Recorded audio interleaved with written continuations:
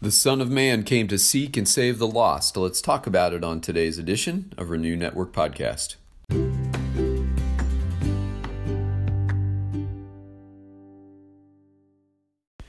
Good morning. Isn't it true that there are stories in the scriptures that stick with you from childhood on because they're memorable, or maybe because when you were in Sunday school you learned a song about that particular story, and something in that story stuck within your soul. It really connected with you. Today, as we're moving on into Luke chapter 19, we're going to be in Luke 19 verses 1 through 10, and in that section is one of those stories that has always stuck with me.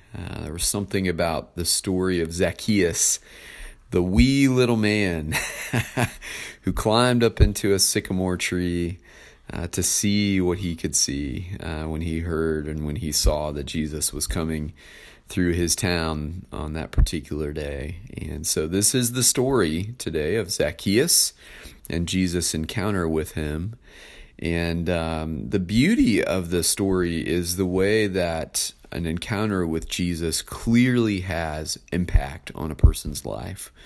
Now, in the case of Zacchaeus, the impact was transformation. He was so convicted of his sins that he confessed and immediately had a change of course. There was repentance in the presence of Jesus. And I think that's beautiful. I think encounters with Jesus, if a heart is open and honest and true, should lead to confession and repentance. That's the way it works, my friends, that an encounter with the Holy One of God, the encounter with our Lord, should lead to confession and repentance. And that's precisely what happens in the story today. We will be in Luke 19, starting a new chapter, verses 1 through 10. Before we get into the text, let's go to the author. Heavenly Father, we love you today, and we come before you, Lord, humbled by our own sinfulness, humbled by our own need, by the inclinations of our heart to do that which does not honor you, the inclinations of our heart to sin against you, to wander away from your loving care. And so, Father, we come today recognizing that we are sinners in need of a Savior, and we give you thanks, Lord God, for your word, which reminds us of that fact. Today we see a beautiful story of restoration in your presence, and we're grateful for that, Lord God. It reminds us that our encounters with you bring restoration into our lives as well. As we study today, we pray that your Spirit would teach and guide us through your word, and we give you thanks for it in Jesus' name. Amen. All right, this is Luke 19, 1 through 10. Luke writes, Jesus entered Jericho and was passing through. A man was there by the name of Zacchaeus. He was a chief tax collector and was wealthy. He wanted to see who Jesus was, but because he was short, he could not see over the crowd. So he ran ahead and climbed a sycamore fig tree to see him, since Jesus was coming that way. When Jesus reached the spot, he looked up and he said to him, "Zacchaeus, come down immediately. I must stay at your house today." So he came down at once and welcomed him gladly. All the people saw this and began to mutter, "He has gone to be the guest of a sinner." But Zacchaeus stood up and said to the Lord, "Lord, look, here and now I give half of my possessions to the poor, and if I have cheated anybody out of anything, I will pay back 4 times the amount." Jesus said to him, "Today salvation has come to this house, because this man, too, is a son of Abraham. For the Son of Man came to seek and to save the lost."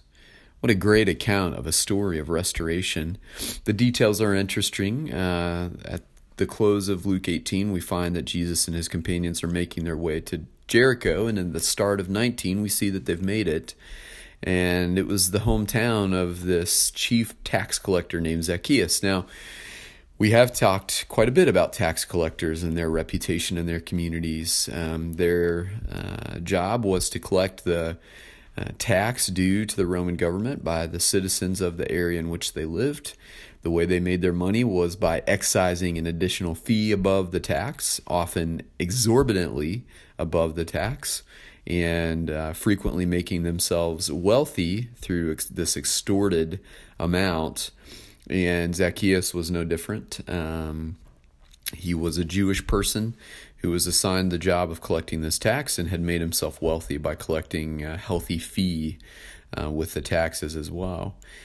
He was curious because he saw and heard that Jesus was coming through town, but he was a short guy, so he ran ahead and climbed his way up into a sycamore fig tree so he could position himself to have a good view of Jesus. Now, as Jesus reached that spot along the parade route, I guess you could say, he noticed the little man in the tree.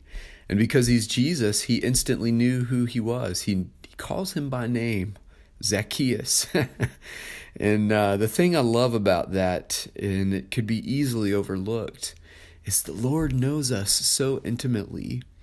And when we have encounters with him as well, he calls us by name. And in calling us by name, he's embracing all that we are, our experiences past, present, and future. And he's saying, in essence, my child, I know you so well. And he says to Zacchaeus, come down from that tree. I'm going to come to your house and spend the day.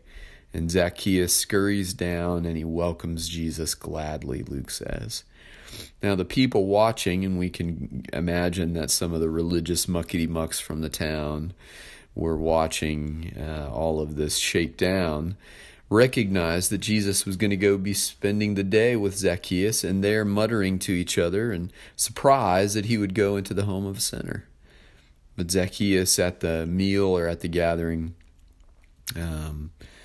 stood up and said to the Lord, perhaps in that moment, it appears that it was in that moment. I think the story that we often learn has Jesus back at Zacchaeus' house, but Luke does not make that clear. Zacchaeus stood up and said to the Lord, look, Lord, here and now I give half of my possessions to the poor, and if I've cheated anybody out of anything, I will repay 4 times the amount. Now, this is confession, and this is repentance. Repentance is actions that move us back in God's direction. The confession part is, Lord, if I've cheated anybody out of anything, I'm going to give it back and 4 times over. There's your repentance. There's the turning and moving back toward God by repaying the wrong. He's saying, Lord, I want to correct my position with you. I want to put myself back on good footing with you. And if I've cheated anyone, confession, then I will repay what I've done in order to correct the wrong. There are movements afoot today called recovery movements, where one of the things that they require their devotees to do as they're going through the recovering process is to go and make amends with those they've wronged. And that's a part of the repentance process, is making amends with God who we've offended through our sin, and also those that we have directly offended beyond the Lord who have felt the impact of our sin. We make amends with them, and that's part of the repentance process. That's part of the turning away from sin and turning back to God. And Zacchaeus does that in this moment. And so this encounter with Jesus was a powerful one. In the immediate moment of that encounter, he is moved to confession and repentance. That's a powerful thing. And as we encounter Jesus in worship and through his word, we too are often moved in the moment and transformed in the moment to confess and repent. And that's a good thing. That says that our hearts are still alive and they're still open to and receptive to the Spirit's workings. And praise God that Zacchaeus' heart was still alive and open to the Spirit's workings. And Jesus said to him in that moment, today salvation has come to this house, because this man too is a son of Abraham.